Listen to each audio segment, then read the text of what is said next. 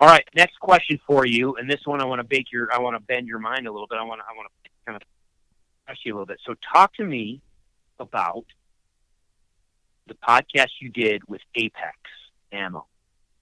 Because are they a sponsor, or did they just sponsor that podcast? So, Nick Charney, who's one of the founders of Apex Ammunition for years, has been listening to the podcast. And we've kind of been in back and forth. And I've had several hunters over the years, whether it be Arizona auction tag holders that have bought the Gould's tags and Mexico hunters, different guys using the Apex Ammunition. And I've seen what it can do. And um, got a message from Nick, and we basically been bouncing stuff back and forth. And the topic of, Jay, we want to be involved in what you're doing came up. And so we kind of formed a relationship. And so Apex Ammunition is sponsoring the podcast this spring. And I wanted to have Nick on the podcast. I encourage anyone out there listening that's listening to this, you'll love the Apex podcast. And they have sent me out some ammo, and then all this COVID-19 with our ranges shutting down, a bunch of stuff. I haven't actually got to go out and shoot it through my shotguns yet. So the only Gotcha. experience Okay. that I have is with, my hunters and different people using it. One of my good friends, Phil Kramer Hunts, he's been using it for the last several years. Dallas the Straits out of Pennsylvania, they've been using it for years. And the the thing about it, Chris, that's so intriguing to me and what I've seen from the birds that I've been around that have been shot are guys are able to use 410 and 20 gauge shotguns and having better penetration, having a more dense pattern than you even would with a 12 gauge shotgun. Not that you can't use Apex with a 12 gauge, because you can, and we are this spring. But what it's allowing is older gentlemen to carry lighter guns, women and children to be shooting a more dense pattern and be able to actually have a better pattern with a 410 than a kid could with a 12 gauge. Not to mention they can hold up a 410 much better. And there's even a craze of grown men using 410s and shooting, super slams, royal slams, world slams with, 410 smaller bore shotguns. I'm excited about this partnership. I'm excited about what Apex is doing. The boxes of ammo that I did get of shotgun shells, they're all initialed. They hand load everything. It's a three founders. They're all have military ties. Two of which are in the military, one of which is married to I believe, a Navy fighter pilot. So the story is just awesome. It's an American-made, story. They've had unbelievable success, almost to the point where, it's production is a problem for them. They have so much demand that they're hand loading everything. They're not shipping stuff overseas to have anything done. They're doing everything themselves. But they run into what a lot of companies that, start small run into, and that's growing pains of having so much demand and having a product that's so good that it's hard for them to keep it going. Their factory now is, running just full time. They have full staff that's just hand loading all of these loads, and I'm excited to see the performance. I already know from Phil Kramer's been shooting it for years, and Dallas Straight's been shooting it for years. What it can do. Scott Ellis, he's came down and hunted Gould's. He's a notorious stage caller and unbelievable turkey hunter. Lives in Florida. He's actually their pro staff manager. He's been using it for years, so it's an exciting deal. Yeah, no, I mean, congratulations. I think I looked at the company, and I'm pretty darn impressed with what they're doing, and I do like the fact that it's American made. And I got a chance, well, not a chance. I've had a chance sitting in my safe for how many years? A year. So I had a couple boxes of tungsten from a different manufacturer that I just never used. I just never played with them, and I just for some reason decided, I'm like, you know what, I just want to play with it. Let me just run this through the shotgun this year, use it for turkey season, and just see. That is the thing that is hard for me to wrap my head around, is the idea that I can use 7-shot or 9-shot. And I think, I think in Apex, they came up with that 8.5-shot. You know, I can use 9-shot and have just as much, if not more, penetration energy than I can with a size 6-shot. 5-shot, actually, and it's actually more penetration, and so you can actually have more shot pellets, if you will, in a pattern at 40 yards than you could with number 5s, because you've got way more pellets. Yeah, absolutely. And tungsten is super, super heavy. So you've got small, but you've got super heavy. So you're carrying that energy downrange. It's deadly. Yeah. Yeah. Now, no bones about it. Let's just be perfectly honest right up front. $50 for 5 rounds. That ain't just couch cushion change. You know what I mean? So they're not. And it doesn't matter if you're talking Apex. I went through and I looked, because people have asked me repeatedly, and I haven't done it yet. Because listen, anytime I'm testing stuff, 90% of the time it's coming out of my pocket. So when somebody asks me, "Hey, have you tried this shot? Have you tried that shot?" No, I'm not going to go drop $500 on 10 different boxes of tungsten ammo. Or whatever. You know, it's expensive. It's expensive. And so there's some people that look at it and you're like, there ain't no way in hell that I'm going to use that. However, there is the other side of that equation, that if you're going to go on a destination type hunt, or I would argue, if you are that type of person that hunts Mississippi or Alabama or Pennsylvania or wherever you think your birds are the hardest birds to ever kill, and people are sitting there talking, how many times, Jay, do you have people show up for a Gould's turkey hunt and they go, "I've got a 70-yard gun"?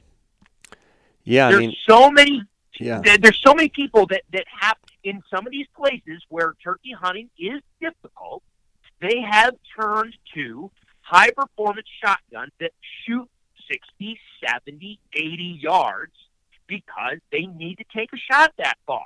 That's just the reality of it. Otherwise, you wouldn't kill a bird except maybe once every 5 years. So if you're in that situation, this is where all of a sudden $10 or $12 a round, well, okay, you just spent how much money on a hunt? You waited 360 days since your last turkey hunt. You've waited 360 days for this next turkey moment. Is $10 really going to make or break it? Yeah, and I mean, most people are only shooting 1 or 2 or maybe 3 turkeys a year, and most people are going to shoot 1 or 2 or 3 or 4 times a year. You might as well shoot a denser pattern. You get more pellets in that pattern. I mean, the whole game is make it count. You know, you're not shooting 30 shots. It's not like a dove hunt where you're out there shooting, hundreds of shots. You're only going to shoot. You may shoot 5 shots a season, period. Some guys only shoot once or twice. I know for a fact I've had turkey loads. I have boxes of turkey loads in my safe that are 20 years old.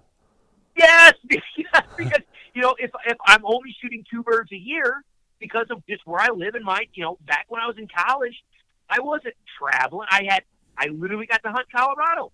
That's it. So I would either if I got to hunt public ground in Colorado, over-the-counter units, it's 1 bird. And if you're lucky to draw a limited license, good for you, because now you get to shoot a second bird. Well, goodness gracious, if you're in a state that only allows you to shoot 2 birds a year anyway, well, that box of now, obviously, you need to pattern your shotgun. I want to talk about that here in a second. I understand the caveat or the qualification you just gave me. However, I want to still talk to you a little bit about patterning the shotgun. So, obviously, you're going to have the initial investment to get some ammo, and you're going to need to pattern your shotguns. You're going to take a few shots. You're probably going to use at least a box of ammo, to pattern your shotgun. I understand that. Now you're talking $50 to $60 to pattern a shotgun, regardless of whether you're using Apex or some other brand. I do like what Apex is about. So you've got that initial cost. But then once you get it figured out, if you're only shooting 1 to 2 birds a year, well, now the cost of that box can be spread out across the 2 or 3 years that you're going to have that box of ammo. And the fact that now maybe that is the factor that allows you to perform better on the landscape. Maybe you can kill a bird a little bit more effectively and efficiently now. It's just, for me, it's been, and I have to believe this is the same for a lot of other seasoned turkey hunters that are maybe in our age class, because you just grow up 4s, 5s, 6s. That's what you use. 4s, 5s, or 6s. That's a turkey load. One or a mix or whatever, 4s, 5s, and 6s. And 7, 8, 9 shots, that's dove hunting, that's quail hunting. You don't use that for turkey. This is a completely different mindset shift away from what things used to be. And last year, like I said, year before that, I finally pulled that box of tungsten out of my safe and shot it, had a great pattern. Oh my word. I mean, the bird I killed was at 40 yards, and it acted like he was standing at 15. Mm-hmm. I mean, it just annihilated him. I was like, oh my word. And so I sit and I listen to this now, and I'm watching what these folks are doing, and I'm thinking, I'm going to be the first to admit, I kind of poo-pooed this whole thing for years. Like, why in the world do you need to spend that much? Yeah, you don't need it.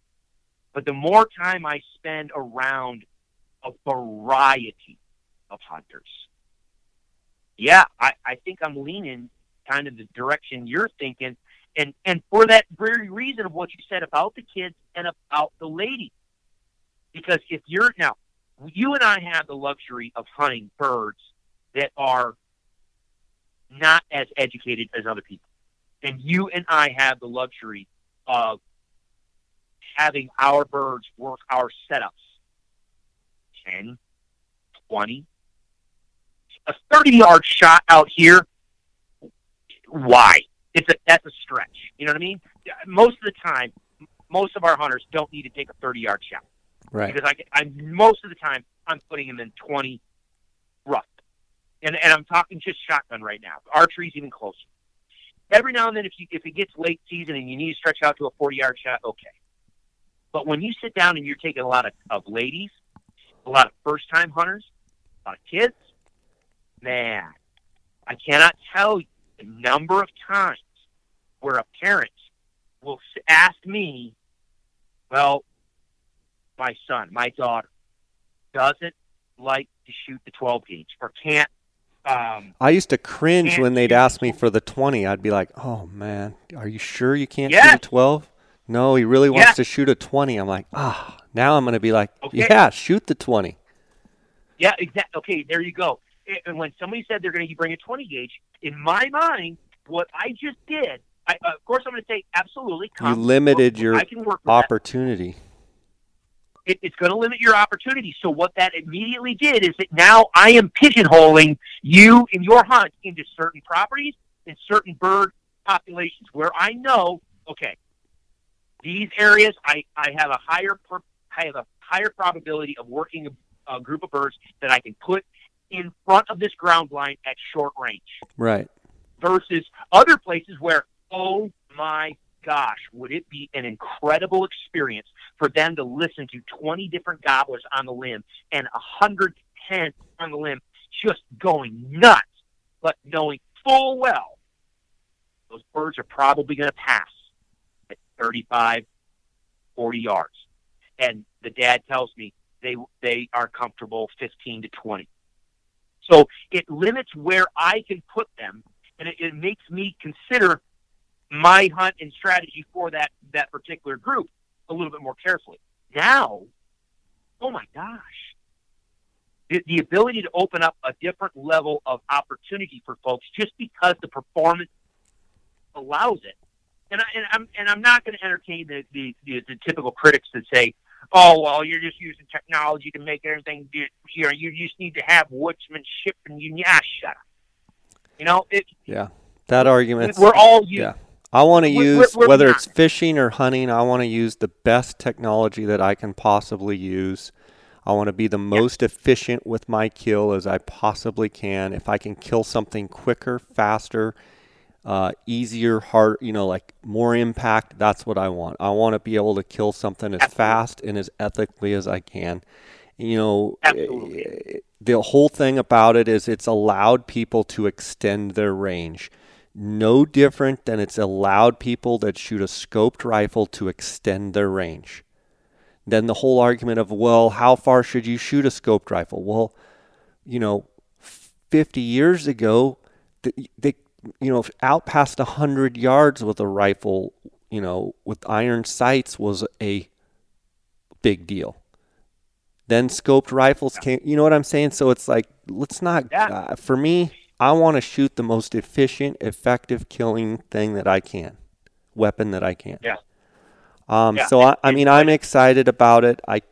When all this kind of started, COVID-19 wasn't even on the radar, and then all of a sudden I get the ammo. Then all of a sudden, the public ranges are closed, and they're saying stay at home, and I'm like, well, dang, I want to get up there and shoot the shotgun and shoot this stuff. So I'm anxious for this season, where I can finally get and do all this and see a bunch of turkeys and actually see it. If that's all I'm taking to Mexico, so all my ammo will be Apex ammunition. So after this season, if all goes well, even if half my season gets cut down from 75 to half of that birds, I'll be able to report back and probably have some photos of here's a bird at 18 yards, here's his head. Here's a bird at 27 yards, here's his head. And be able to show people what this stuff can do. Okay, now, you just started going into the next question I had for you, and I've got three questions for you, but I'm going to take them one at a time. Two of them relate directly to the Apex ammo, and then the third one is going to be kind of somewhat related. Did in your conversations, so different shotgun ammunition performs better or worse based on the choke that you use on your shotgun. There are some chokes that are considered wad stripping chokes. There's some chokes that are not wad stripping chokes. In your conversation with the guys, did they ever talk about what type of choke works best for this ammunition? If I remember right, he was talking about a 550, between a 550 and a 660 choke is what he said. And he did mention wad stripping and non-wad stripping, and I don't remember what he said about that. He was, in that portion of the podcast, it was getting pretty technical, and it kind of blew over me. But I've bought a couple of different chokes that I'm going to be trying, and I should, in another couple of weeks, have actually what is working best for me. So I'll be able to report back. Awesome. Because I'm worried about that. I'm worried about the biggest thing I'm worried about with this is it literally blowing their heads completely off and just absolutely destroying the head, and having photos where it's just the old term jelly head. That's what I'm worried about, because I told Nick, I said, my shots are normally 20 to 25 yards, and he just started laughing. You're going to blow those heads completely off. And that was going to segue into my next question. Now, before we do that, and the reason why I asked about the choke constriction is because, again, what we were talking about just a minute ago, as far as their cost, these are not cheap rounds. And you put a choke that's bad for these rounds on the end of your shotgun, and you're screwing up your pattern because the choke is wrong. That becomes a costly mistake. Yeah, I don't think you want to constrict it too much. And that's what I was thinking. I'm like, could you theoretically, and this is my ignorance speaking and just spitballing, but like we've seen, and this is going to segue into that next question. Like we saw down in Mexico, people would come on a hunt and I've got this super ultra magnum premium super blanky blanket choke. Yeah. And we look at each other and you're like, here, let me unscrew that and let's put the modified. Yeah. Let's put the modified. Put the modified in. Yeah. Because you're going to shoot it at 20 yards. So, yes, the answer to your question is I asked Nick, I said, man, we don't shoot out at 40, 50, 60 yards. We just don't. And he says, well, shoot it and let me know what you think. But, I mean, yes, okay. I think we can shoot you've seen it. Most of the birds are shot at 20 to 25 yards. I think you'd be fine shooting just a regular modified choke. I think so, too. I'm obviously there's going to be people listening to this podcast that are just cringing, flipping out right now, doing cartwheels and yelling in their phone speakers because they already have played with this. And if you have, by all means, get on social media and let us know. Save us time, dang it. Yeah. But seriously, because I think so too. You could probably put a modified or just a straight full and do well. But my question to you is, and it went directly to that, is, are you going to change your setups down in Mexico this season in response to the fact that at 15 to 20 yards, that pattern is going to be what? An inch and a half across? Yeah, it's all going to matter of how I shoot the shotguns beforehand and what I come up with as far as how far away I set my decoys.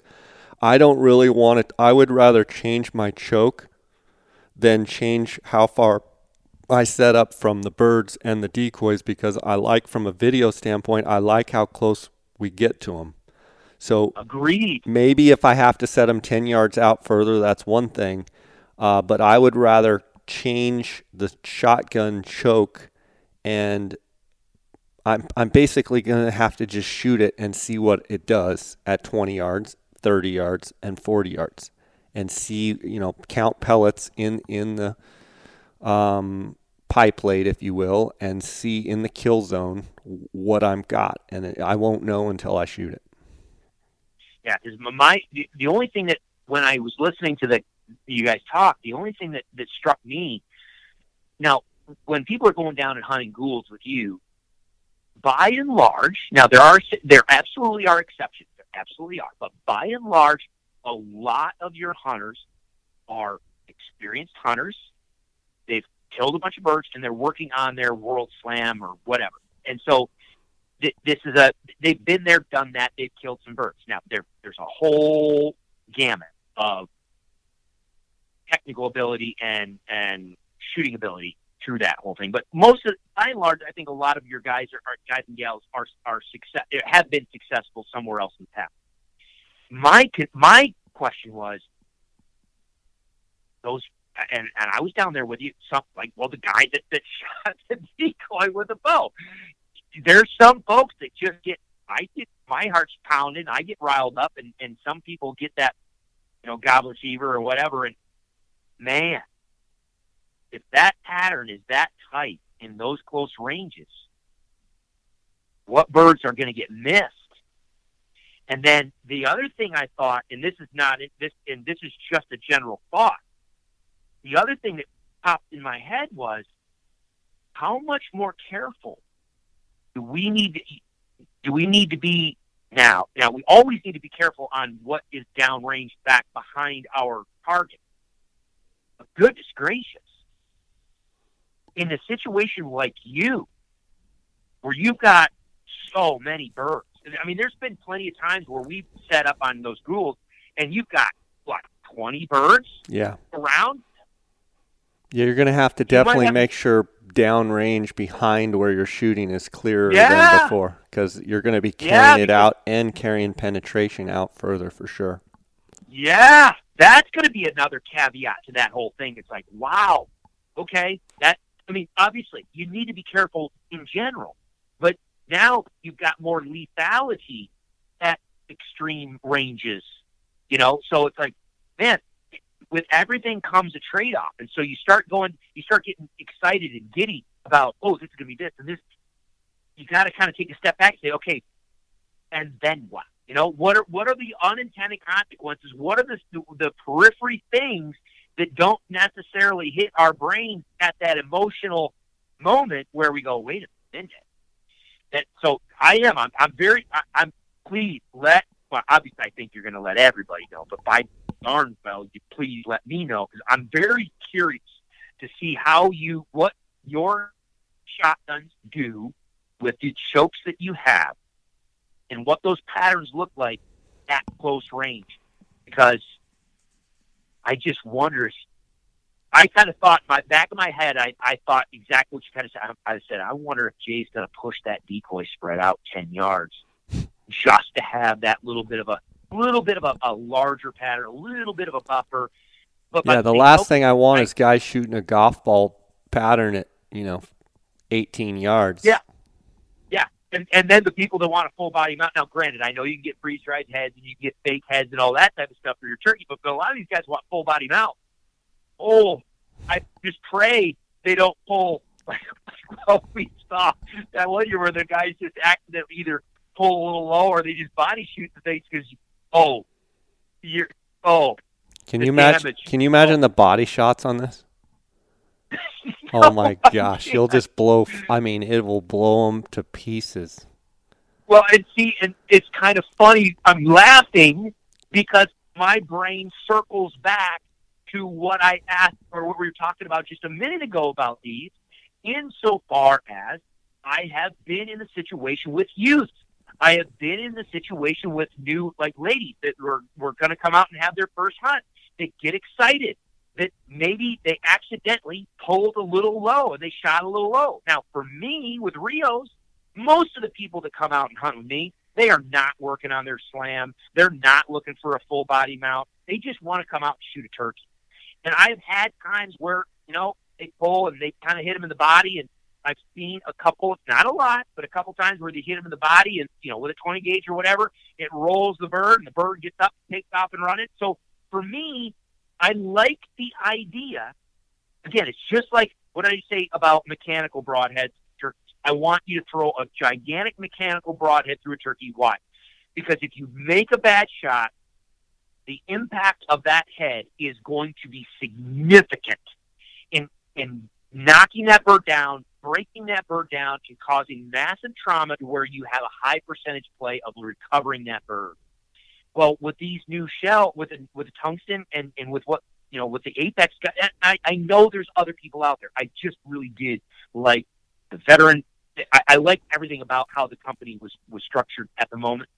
So I love the fact that you're working with them. I like the fact that, you know what?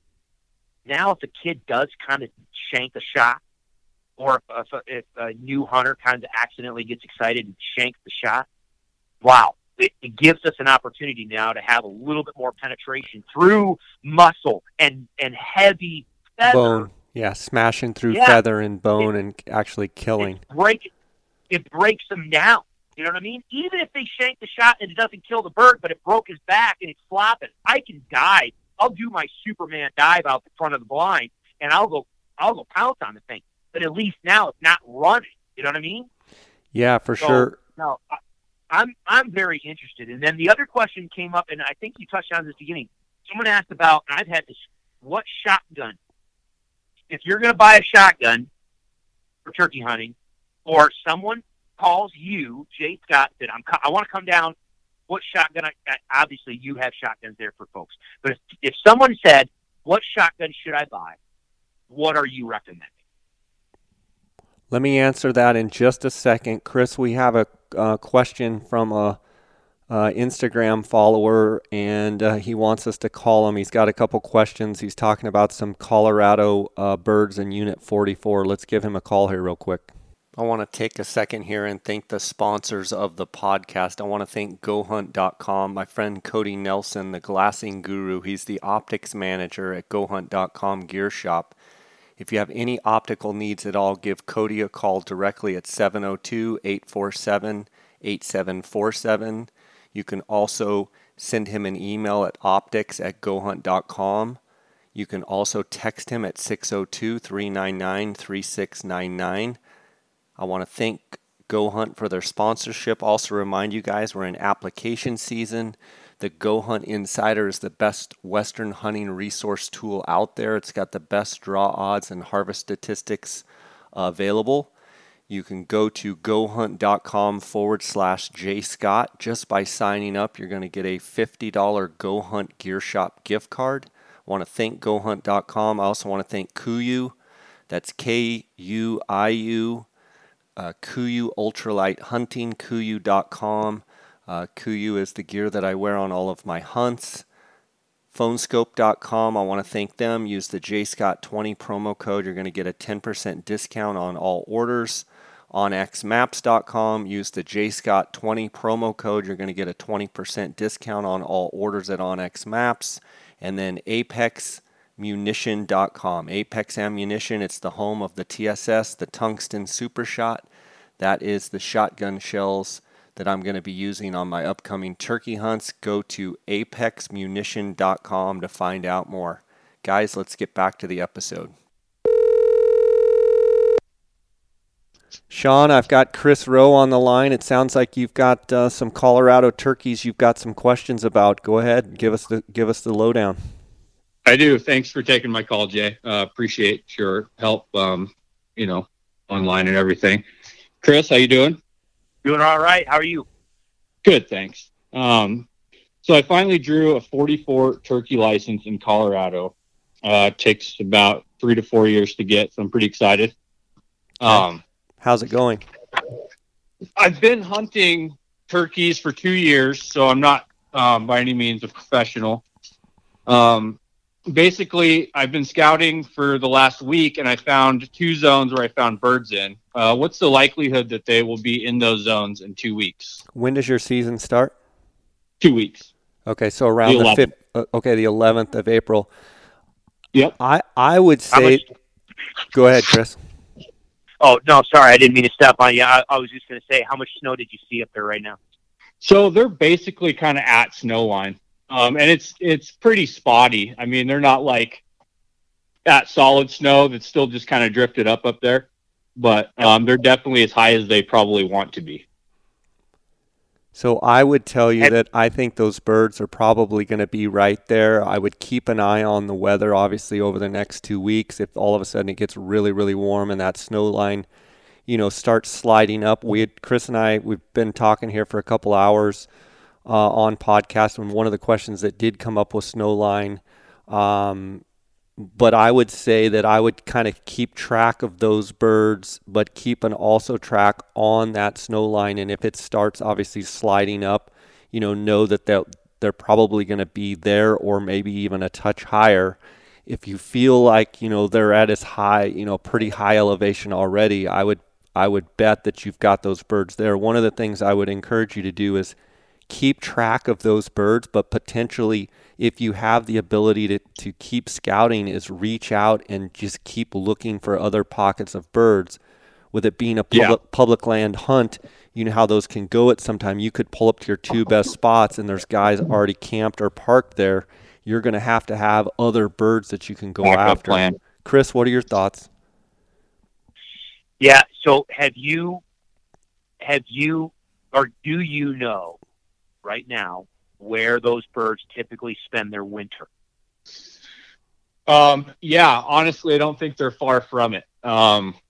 Where I found them, there is a ton of sign, scratches where they dig to feed and roosting areas. And I mean, it's pretty beat up with sign. Gotcha. Okay. Then the reason why I asked that is because have you turkey hunted in Colorado before? Yeah. Last year I killed a bird. Okay.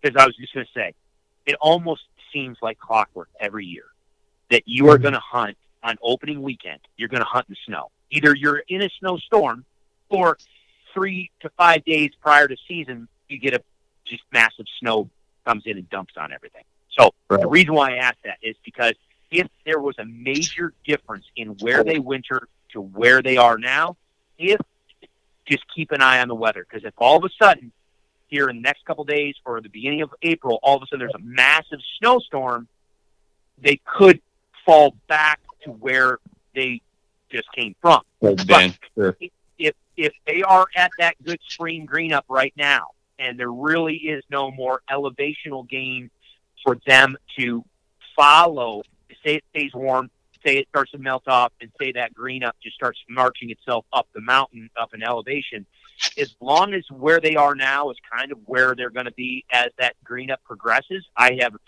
like what Jay said. I think they're going to be right in that same neck of the woods. Gotcha. That is helpful. Any other questions you've got, Sean, as far as turkey hunting?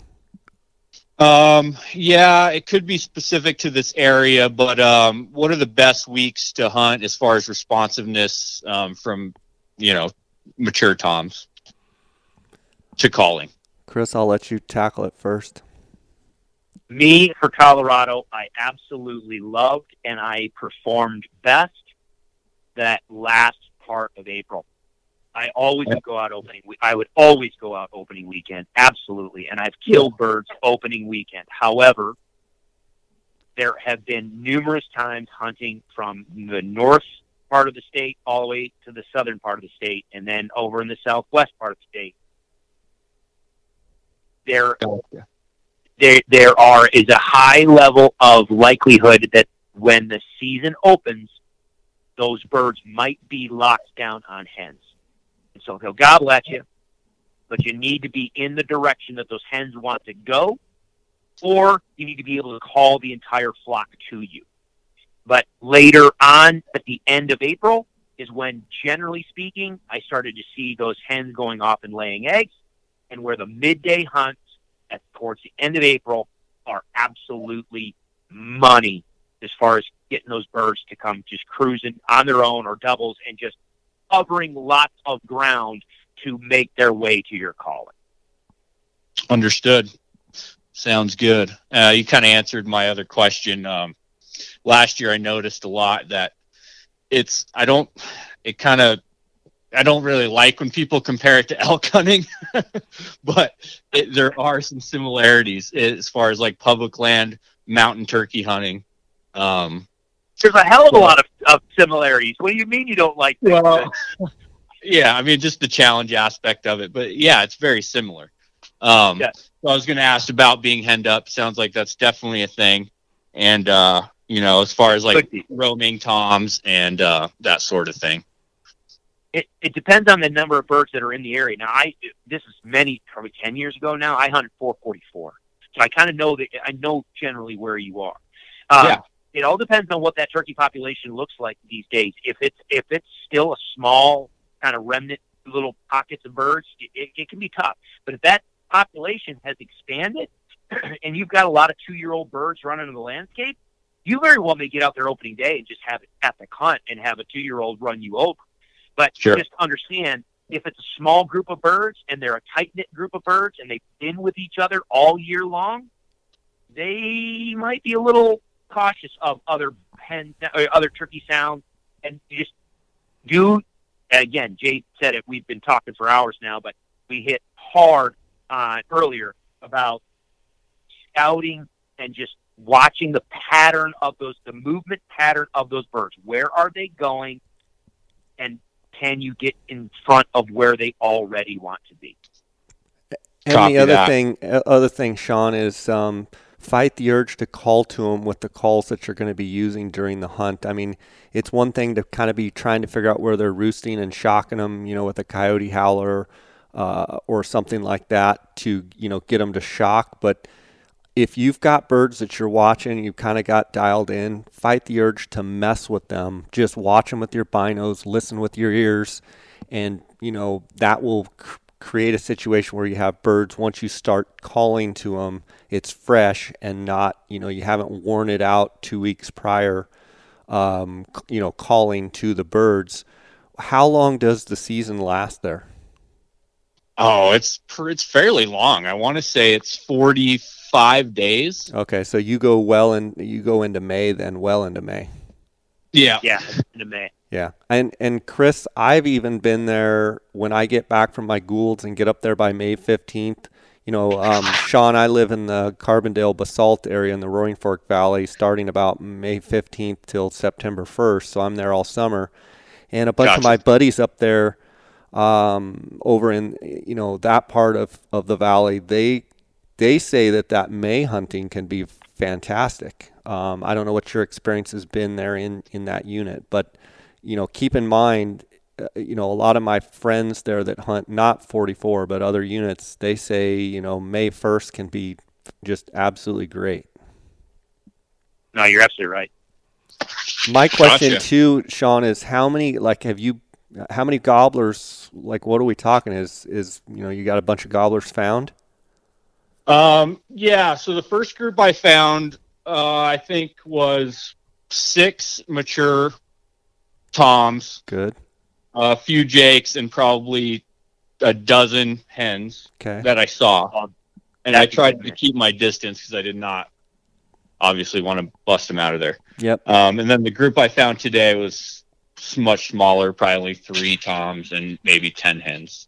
Okay, again, though, I mean, if you have the ability to, scout and just keep finding different pockets of birds and trying to establish where you might have different pockets where people won't be.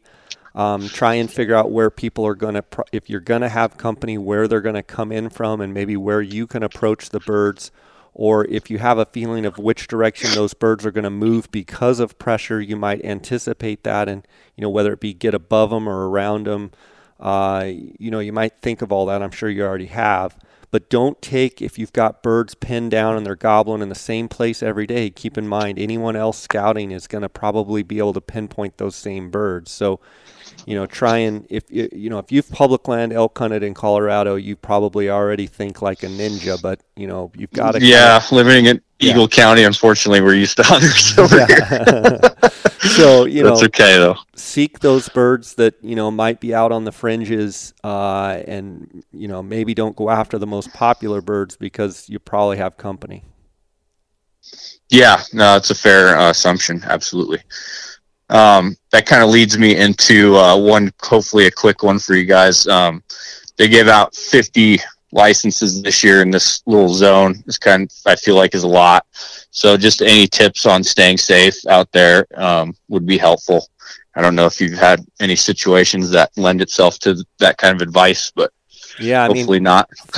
For me, I would just say, if you're set up and it's before light or the night before and you've got birds roosted and all of a sudden a truck rolls by and it's very obvious they're going to go after the same birds, I would try and have a conversation and just say, hey, what's your plan? I mean, are you going in there? Yes, I'm going in there. Okay.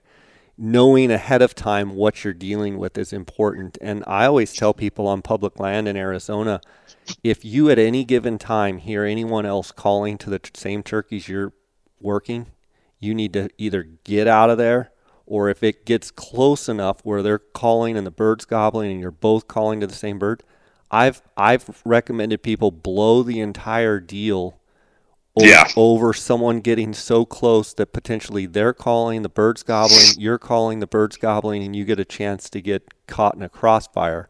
It's better having a hunter upset with you that you blew his whole situation because you didn't want to get in a position where you're going to get any sort of crossfire. It's just not worth it. Yeah, understood. Don't even mess with it. Yeah, don't even mess with it. Blow the whole thing and just go, look, man, I'm sorry, but I didn't want to have a situation where, you didn't know I was here and nobody wants that. And, that goes back to, if you get a bird, maybe have an orange ribbon, there's a lot of things you can do to walk out of the woods safely. Chris, do you have anything to add?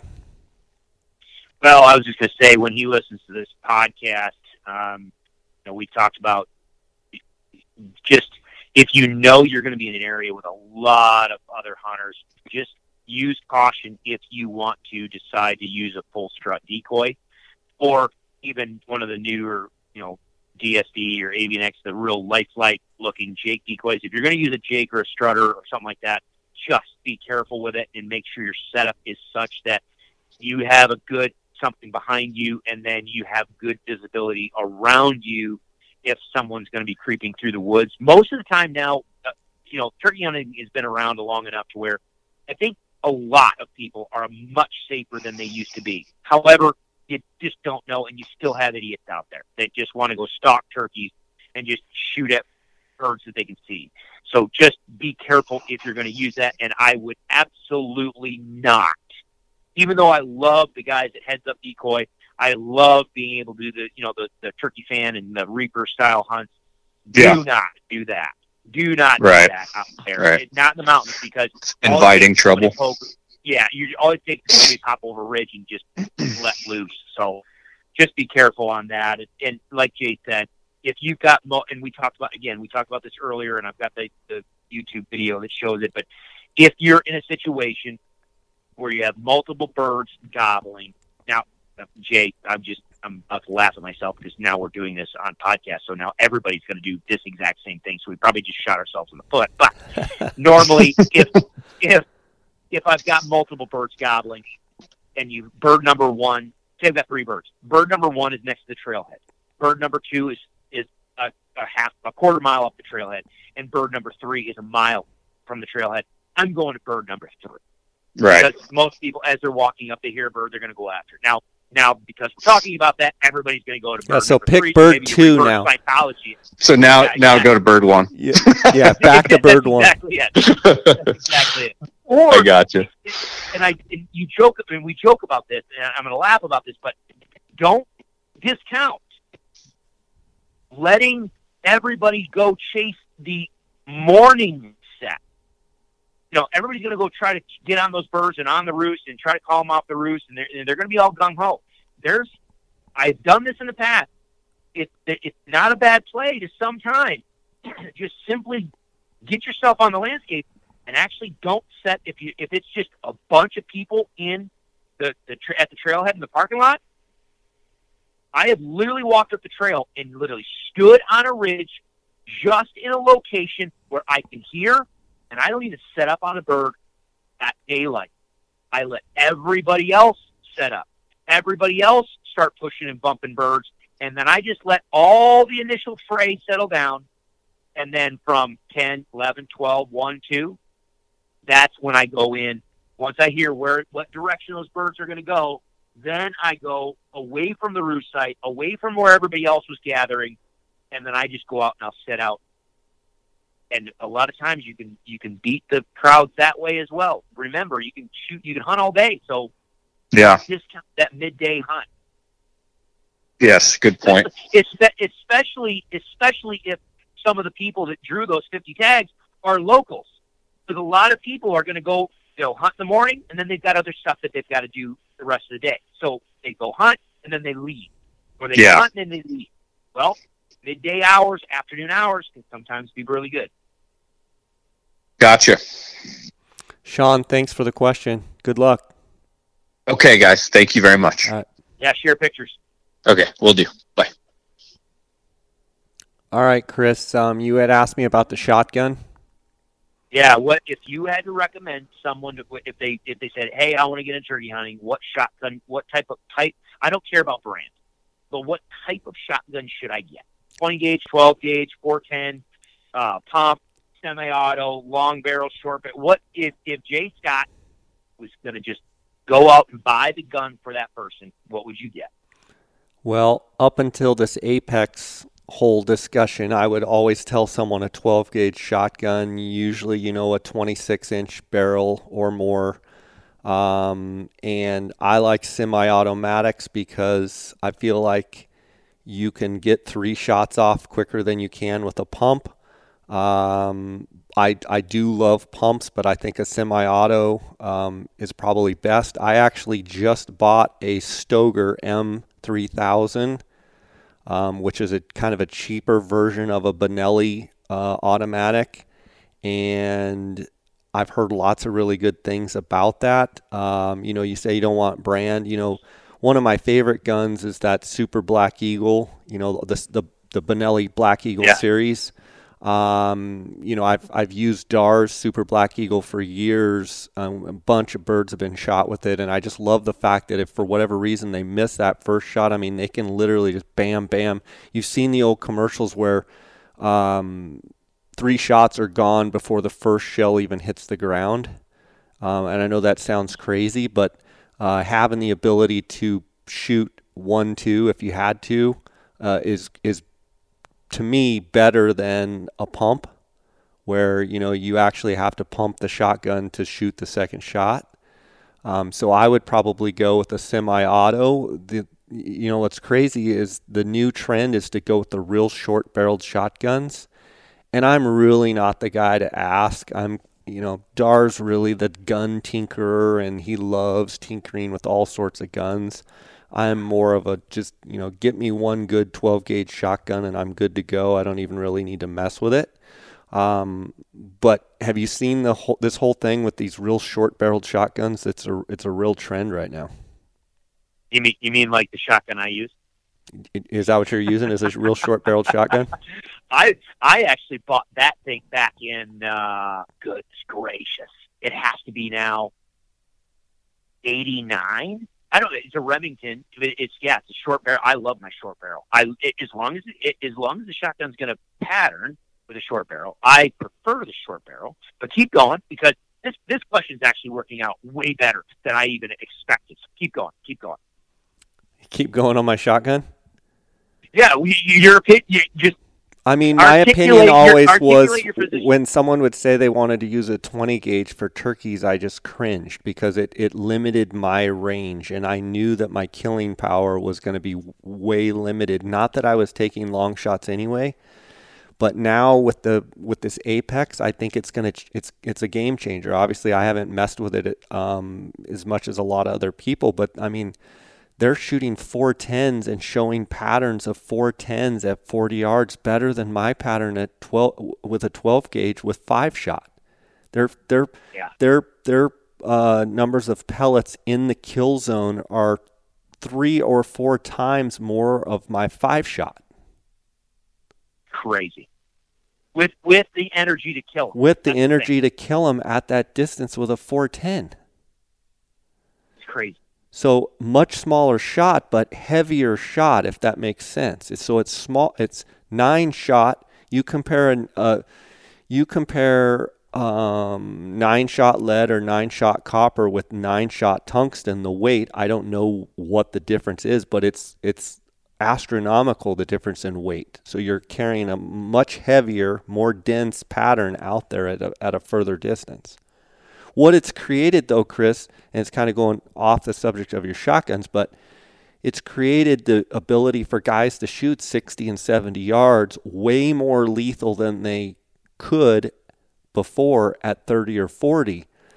But what it's caused is this whole grief of guys saying, oh, well, these guys just want to shoot at 60 or 70. Not for me. That's not why it's intriguing to me. Why it's intriguing to me is if that I miss at 40 and the bird's out there at 60 and he's periscoping, that I know I can outperform at 60 than a lot of guys were shooting at 35.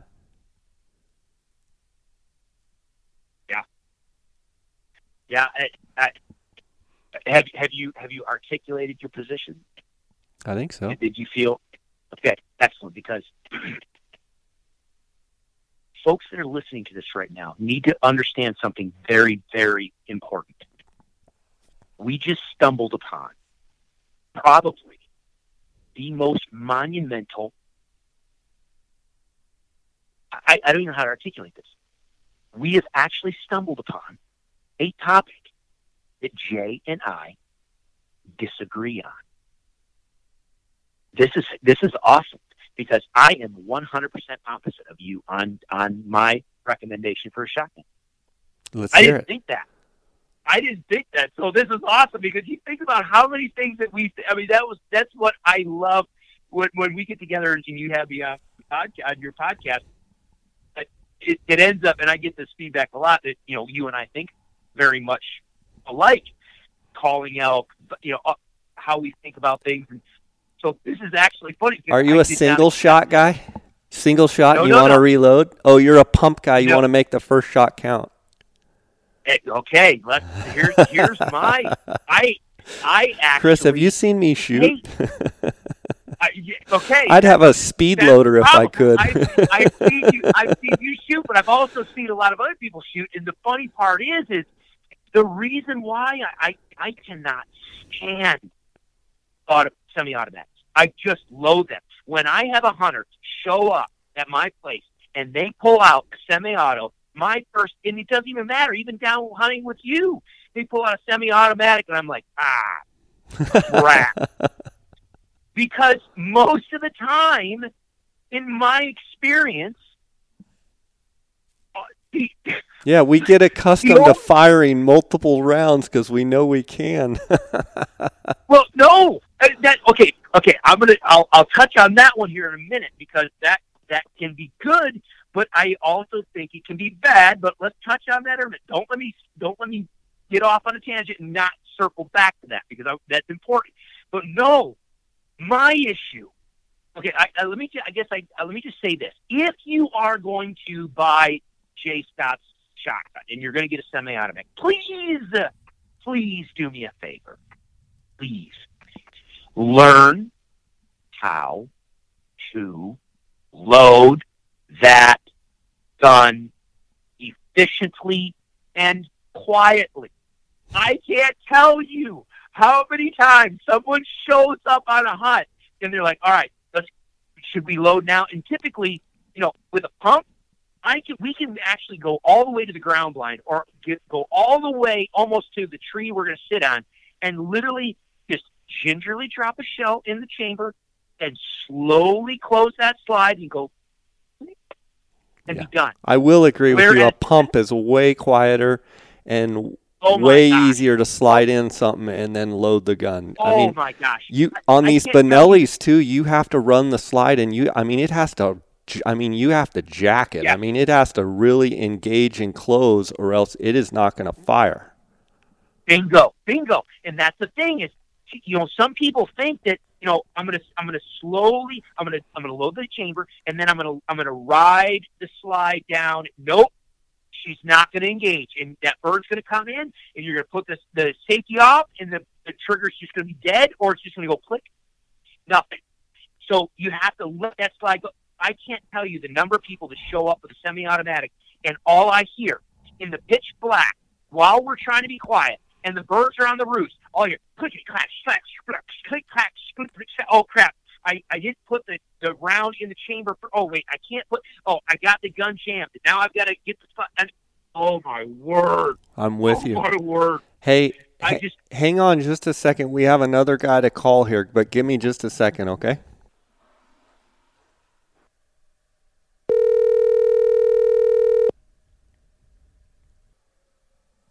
Chris, I've got Justin on the line. He's got some questions about Eastern Colorado. Justin, how you doing? I'm doing well. Hanging in there. Let's hear your turkey questions. Yeah, so predominantly hunting Eastern Colorado, probably Parker, kind of just east of Denver. Been getting the birds on camera, and they're kind of all balled up. Looking, for some decoy strategies, possibly for early season, that first 2 weeks. Hunting out of a ground blind with a bow. Archery. We've been talking about that. We've been on podcast here for about almost 4 hours. And so you've got ground, public ground, private ground. What are we looking at? Private ground. Okay. So private ground. So you have the ability to run a full strut or a Jake decoy and not worry about potentially someone, shooting in your direction, right? Correct. Chris, I'll let you run with this, and then I'll chime in. Yeah, no, and by the way, Jay, don't think you're gonna skate out on me on the finishing up this shotgun discussion, because we're in a golden moment here where I actually get to substantively debate you on something. Okay, I won't forget. So yeah. We've been talking about this, and for your situation, early season, I absolutely would run the setup that we were talking about, what I call that whipping boy setup. Before I get it, okay, let me take a step back. Do you have decoys now? Yes. What decoys do you have? I've got a couple hens from Avian. I got a lay down hen, some feeding hens. I also have one of the new Flextone Jakes.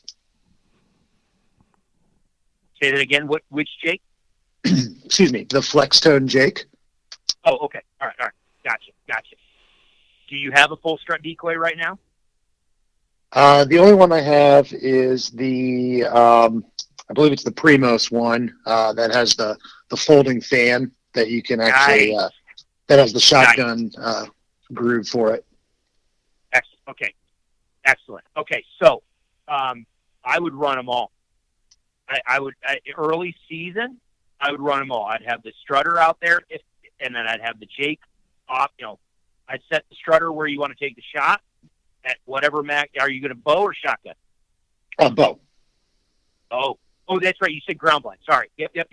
So if you seriously, unless these birds are educated and spooky, I would literally set that strutter at like 10 yards where you want to take the shot. Put the Jake decoy at like 15 to 17 yards off to, behind the strutter and off to the side. And then I'd scatter your hens around and do some sweet call and make sure you're in front of where the birds naturally want to go. And then just take your time and make a great shot. Justin, awesome. I would ask you the question of, so you've got some birds scouted out, and do you know where they're roosting? Yeah, they're about, so the property that I'm hunting actually has about 100 acres of undeveloped land, about 150 yards up the ridge, and they're roosting up in there, and they're kind of running a fence line every day to feed.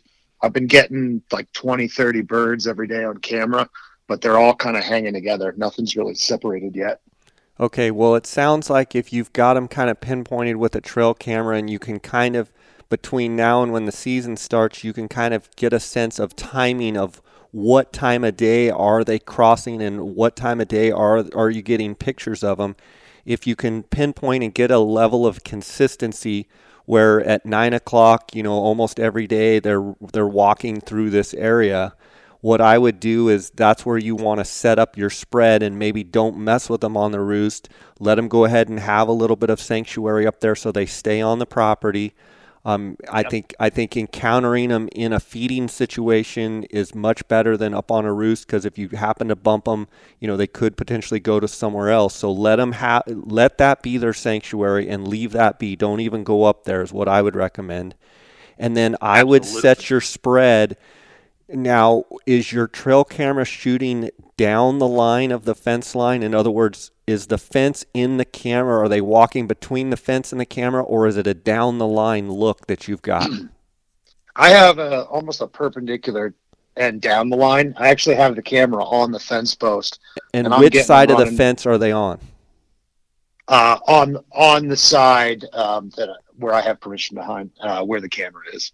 So They're coming in front of the camera, and the camera is pointed away from the fence. Okay, so in other words, you have a consistent pattern of which side of the fence that they like to travel, right? Yes. Okay, so you obviously want to set up your spread on the side of the fence that they're traveling on, and of course the one you have permission to hunt on, right? Correct. And do you have a common direction that on camera you get them? In the mornings, they're facing this way and lined out going left or right, and in the evenings, they're going back the other way, or do you not have that much of a pattern?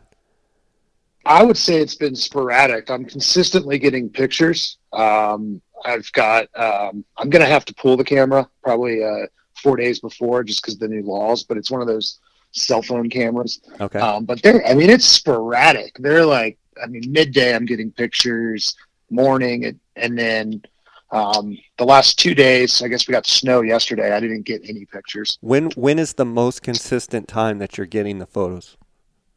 Mid-morning. Okay, so I would 9:30 I would make sure, if it were me and you really wanted to kill one and get one for sure, I would find the most consistent time. I would try and get in there before. I wouldn't even try and call or mess with anything as far as trying to shock them or anything. Get in there, get all set up. Chris, let's talk about his decoy positioning with a fence line situation. How would you run that? Well, yeah. So I'm liking everything you're saying, because I agree with you. If you've got sporadic activity around there, that means that they're around there and they're milling around there, back and forth. It's not like they show up at 8 o'clock. 30 minutes after sunrise, they show up and then they're gone, and that's the only time you see them. because then if that was the case, you're just going to pass through and they're going somewhere else. But if you have just, mid-morning and just kind of pictures here, pictures there, that means those birds are around that area and they're comfortable. So I agree with Jay. Stay right. I would not even crowd that roost. I would go over to where, maybe a few hundred yards from the roost or where you think they're going to be hanging out for the day. And yeah, with that fence line, if they're walking along that fence line, how much is it a narrow corridor? The fence is here, and then is there a river, or is there? In other words, is it wide open where the fence is, or do you have some cover, right, Chris, or or is it a pinch point? Pinch point. Yeah, is it a pinch point or open? If you're standing with your back to that fence line, I have an open pasture. There is some disturbance. There is like a gulch about 200 yards down. If you're going to the west of the property, and you're going up a hill, but I have a good, I don't know, 40 yards by 40 yard, just kind of pasture that's wide open with tall grass. But do you have cover for your blind? Yes, I put my blind up yesterday or 2 days ago just to kind of get it acclimated. There is some scrub oak kind of in the middle there that's just randomly positioned that I put my blind so that the scrub oak is behind it. And then out to my left window of the blind, I've got probably about 30 yards from me is where that fence line is. Perfect. Okay, that's money. Because all I was going to say is, if the fence line, the reason why, if they were following that fence line because there's a pinch point there, what I was going to say is I would not put my decoys smack dab up against that fence and in their direct line of travel. I would prefer to have my decoys off that fence a little bit so that they have free access to move down that fence line and can engage my decoys if they want. Exactly. Because that way you don't cause an alarm situation where they have no choice but to engage your decoys. I want to give them the opportunity to engage my decoys if they want.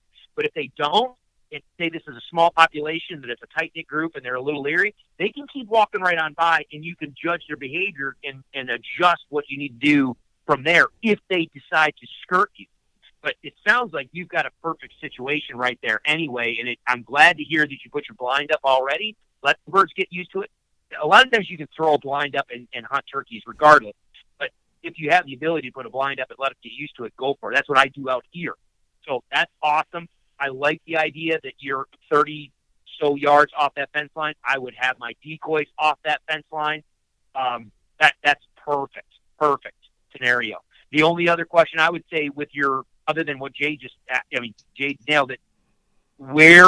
So your ground blind, how are the openings of your blind? What type of blind do you have, and how are the openings of your blind situated? I've got that 360 surround view Primos blind. Okay. I like it. I ended up putting the back wall on it because I thought it was getting too much light transmission through it. Excellent. So I set it up. I actually, it has the little, you can either have like the sides that you raise up and down, if that makes sense. Yep. Then the other sides have the little shooting cutouts. I almost have it angled because I prefer to have one of the little cutouts to have my broadhead sticking out. Okay, perfect. You got and which? Well, I guess it doesn't matter with the surround view. I guess it doesn't matter as much. I was going to say, for those type of blinds, if you have the window, the horizontal window open. The other consideration I was going to say is, if you were setting it up and the sun was shining in the morning, the sun was shining into it, you got to be careful. Make sure you have it so that the sun is not shining directly into the blind. With the surround view, that you don't have a choice. The sun's it's coming in. So I'm glad to hear you have the back wall up there, but just understand, it is what it is. So understand also, if the birds dance around your decoys, is that shoot-through window, that little cutout, is that going to be big enough for you to swing left or right of your decoys in order to get a shot, or would it be better to slide that horizontal window open a little bit? Yeah, that's probably a good consideration. Depending on the decoy setup, I may be a little limited. It just gives you options. I know, and Jay, correct me if I'm wrong. I know you have the Xenix blind, and that's how we set it up. I love the horizontal window design on any blind that I have. Just keep in mind you don't need a gargantuan hole. Literally, if you think about from where your archery sight pin housing is in relation to where your arrow is at full draw, you're only talking about a couple inches. And so literally for my hunts, when I'm running I use those style blinds extensively. I say an opening no wider than 9 inches. You don't have to have a big opening. Okay. So you don't have to let a lot of light in. So for that surround view, that's kind of what I would probably use. I would go ahead and slide that horizontal window open, maybe no more than 9 inches. A lot of times for my personal hunts, I do 6 inches, but I'll have it 9 inches, and I'll have it at least a couple, left and right, maybe 2 to 3 feet or whatever the opening is in the blind, front of the blind. That way, if the mature bird that you want to kill is a little timid and he decides to go strut 5 yards to the left or 5 yards or 10 yards to the left or 10 yards to the right of your decoy, you can just swing over and smack him. Justin, one question I have is what broadheads are you using, and what are you planning to head shoot, neck shoot, or are you planning to body shoot? In the past, I've always shot the, forgive me if I'm wrong, is it the Game Reapers? I'm not sure. It's the silver one with the blunt tip. It's a expandable. Okay. I did just sight in, fortunate to have 40 yards in my backyard here. I did sight in the Magnus bullheads. Good. This morning, actually. Good. So I highly recommend, Chris and I just covered this, but highly recommend head and neck shots. Take your time. It sounds like you've got a good little piece of property and you've got some time to hunt them. Go for that head and neck shot. It's either a clean miss or it's a dead kill. If you hit them anywhere in the neck or head, they're dead. So I would encourage you, yes, do the Magnus bullheads and, go for head and neck shot. And I think you're gonna be sending us a picture of a big old tom turkey. Awesome. Well, I appreciate it. Any other questions? No, that's about it. Got probably a long 2 weeks ahead of me, itching to get out there.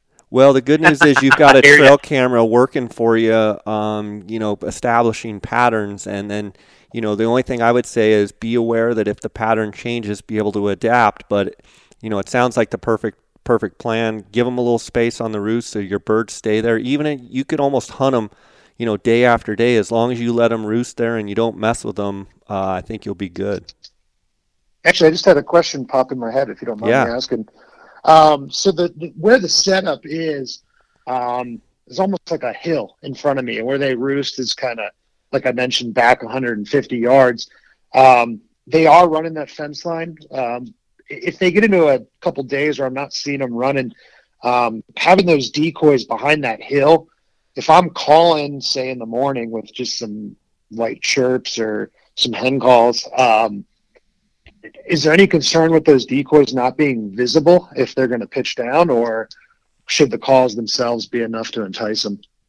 So Chris actually just talked about this. He actually likes the decoys not being in visual of the gobblers on the roost or the turkeys on the roost. He likes them to almost want to seek out what's making that sound. One thing that's coming into my mind too is, yes, I think that with this strategy, I think having them where they have to kind of seek out, the hen call and then go, oh, there, and then have confirmation that, okay, what we're hearing and now what we're seeing is a double confirmation that those are turkeys. I would not set the decoys out until literally right before you're going to go time opening morning. But also keep in mind, I don't think you want them to see the decoys from a long ways away. It's almost like without seeing the terrain, you almost want them to come down. They're coming kind of that way because they normally always do. And then, oh, there's some turkey decoys, and boom, they go to them, if that makes sense. Chris, what are your thoughts about them seeing them from too far away? I think sometimes can work against you if you have the right flock that maybe isn't as social. Exactly. You're absolutely right. And this allows you to just kind of test that group out and see exactly what they want, how aggressive they are, or how timid they are. Because you hit a couple things, Jay. Number one, I didn't even think about this, but it absolutely happens, and I hear it all the time, and I'm glad you said it. Yeah, don't go set decoys prior to you actually physically hunting. That will absolutely kill you. Because they'll get used to having they'll go and investigate them and then realize they're fake, and then you're done. So make sure you just don't put decoys out there for to get pictures or whatever, unless you're actually physically going to kill something. And then the other thing is, I want them to be don't. You've got private land. These birds are there. They have been consistent. You shouldn't have any. Unless somebody trespass or predators come through or whatever, they should stay consistent. So if the birds come in and they come over and they peek over the hill and they come and investigate your calls, they see the decoys, but then they kind of sit there, they strut a little bit, and then the hens just keep on going, and that bird just turns and follows and goes with the hens. Don't worry about it. Just stay put, because it's early season. That gobbler may be like, well, who the heck? There's a group of, where did these guys come from? But man, the ladies I'm with are over here, and I know these ladies, and well, they're going to go away. I'm just going to follow them. And they may just walk with those hens, and then 3 hours later, like you just said, that a lot of the activity seems to be midday and scattered. You might have them go off with the hens in the morning and, quote unquote, ignore you, only for them to swing right back around at 10, 11 o'clock and walk squarely into your setup and just kick the piss out of your decoys. So don't feel rushed. Make sure, just I would play it low key. I'm always more conservative than I am aggressive, especially in this situation, because if you bump them and they move and they go off the property, well, you're out of luck. So just take your time, let the decoys work, let your calling work, and just evaluate. Don't pressure them too bad. And I like the idea that they aren't going to see you come. Make sure you get in there early enough to where they cannot see you coming into your blind in the dark in the morning, and make sure when you set your decoys out, you're quiet. But I like the fact that they're going to start moving your way when they stumble upon your setup. Oftentimes that's a much, much higher percentage play than trying to force it down their throats, especially when we're dealing in these small pockets of birds. And on the full strut decoy, I would use real feathers if you can. Yes. Use a real tail fan. Do you have that ability? Do you have the ability to get a real tail fan? I have a fly shop. I might be able to dig some up. There you go. I would try and find a full fan. You can actually order them online. I think it's feathers.com. Okay. Justin, you and I fish together, so if you can't find them, I can give you links to find a real tail fan. And having a real tail fan on a strutter decoy works way better than the one that's supplied. Yeah. Okay, great. Yeah, I think I'll do that. Okay. Awesome, man. Look forward to maybe fishing again this summer. Awesome. Well, thank you very much, and look forward to getting out there, and thank you for all the advice. Keep us posted on how it Good goes. luck. All right, thank you. All right. Yeah, you're all mine now, brother, because, I'm in the same boat. We probably ought to wrap this one up before we lose every other, the other two listeners that you have on your podcast. But, no, dude, I think it's interesting because I'm literally, from a shotgun standpoint, I am on the other side of the spectrum. If I was going to recommend a shotgun for somebody, I would say get a pump shotgun because they're easy to load. You most of the time are not going to jam them. They're easy to clean. You can load. It's easy to clean. They are quiet to operate, and we can have a discussion about a long barrel versus a short barrel. It all comes down to which one patterns the best for you. I like the idea. I like my short barrel shotgun for the very reason they started developing the short barrel shotgun was because if you're sitting in some sort of cover and you need to swing, well, a long barrel is going to catch vegetation and other trees and stuff long before a short barrel will. So a short barrel gives you a little bit more maneuverability, but I would not go a short barrel at the expense of a good pattern. Right. So but nowadays, most shotguns, if you're going to buy a shorter barrel with the chokes that you can get, and now we're talking about the ammunition that you can get, goodness gracious, I think you can do really good with a shorter barrel. And I am not a fan of the ability, unless you are unless you are experienced with that shotgun. I have seen too many times, and one situation with a young lady, a youth hunter, comes to mind. Semi-automatic shotgun. Bird comes in. We're coaching her through it. Everything's going good. She pulls the trigger. Now, again, it was a close-range shot, so she pulls the trigger, and either the bird moved or she got excited, and only 1 or 2 pellets hit that bird in the head, and it just stunned him. And it was standing there, and it starts working, starts walking in circles, and it's out of the loop.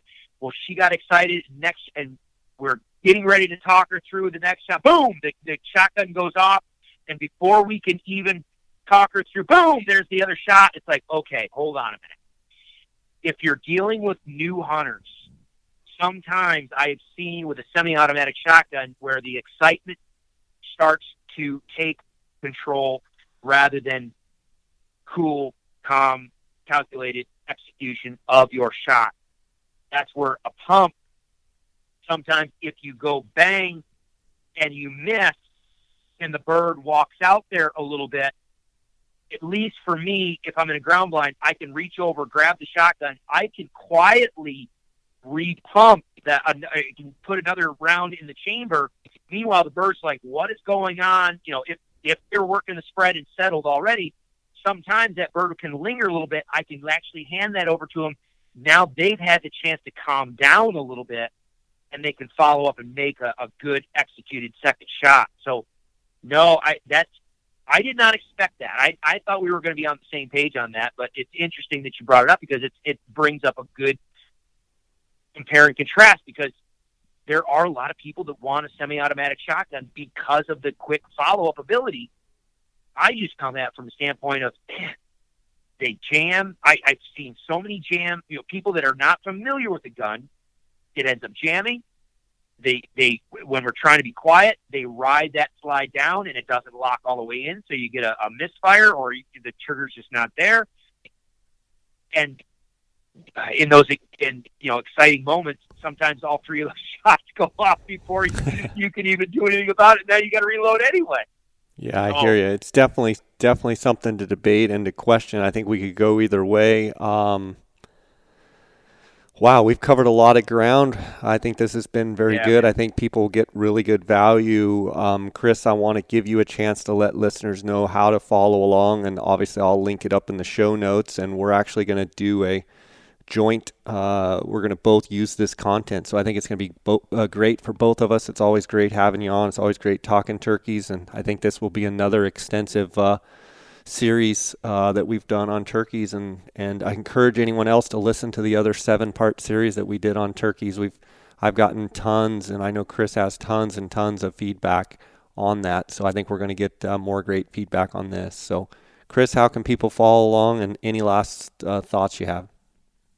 Yeah, no, as always, for anybody that does it, it's just always Roe Hunting Resources, ROE Hunting Resources, no matter where you are. It's our website, and you can go. We've got an educational module there that you can learn a bunch of this stuff and see video of it, talking about it. And I went ahead and I looked that video up, and yeah, it's under the straight shot videos on my website as far as the turkey anatomy and the shot placements. It's a good video to watch because it really opens it's very revealing on exactly where their heart and lungs are in relation to previously I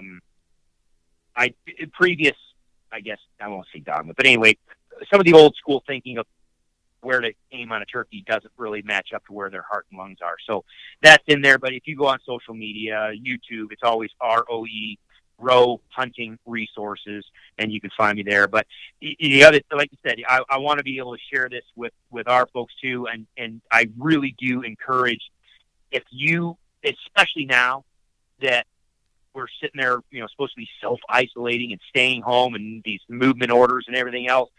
People are just consuming stuff online. If you are a passionate turkey hunter, I've got a bunch of stuff on my YouTube channel, but it does not even compare to the amount of turkey video that Jay has on his YouTube channel.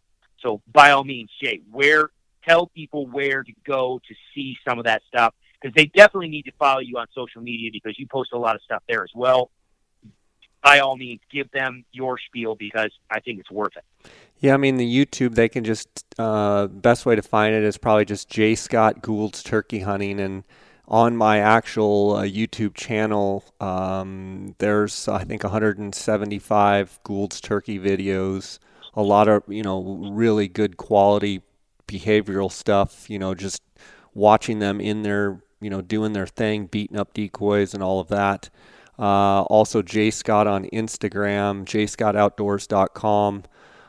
And Chris, it's always great having you on. Roe Hunting Resources is a trusted, valued source of most Western hunters that are serious. So I encourage my listeners, go check out rowhuntingresources.com. Chris has the elk module and the turkey module, and it's a subscription video, but the amount of content in the subscription module is absolutely amazing, and the instruction stuff that Chris does is second to none. So Chris, I want to hats off to you for all of the great work that you've done on that, and it's always great kind of partnering and doing things like this and trying to dive in the weeds and get real extensive. And I think we're pushing on 5 hours here.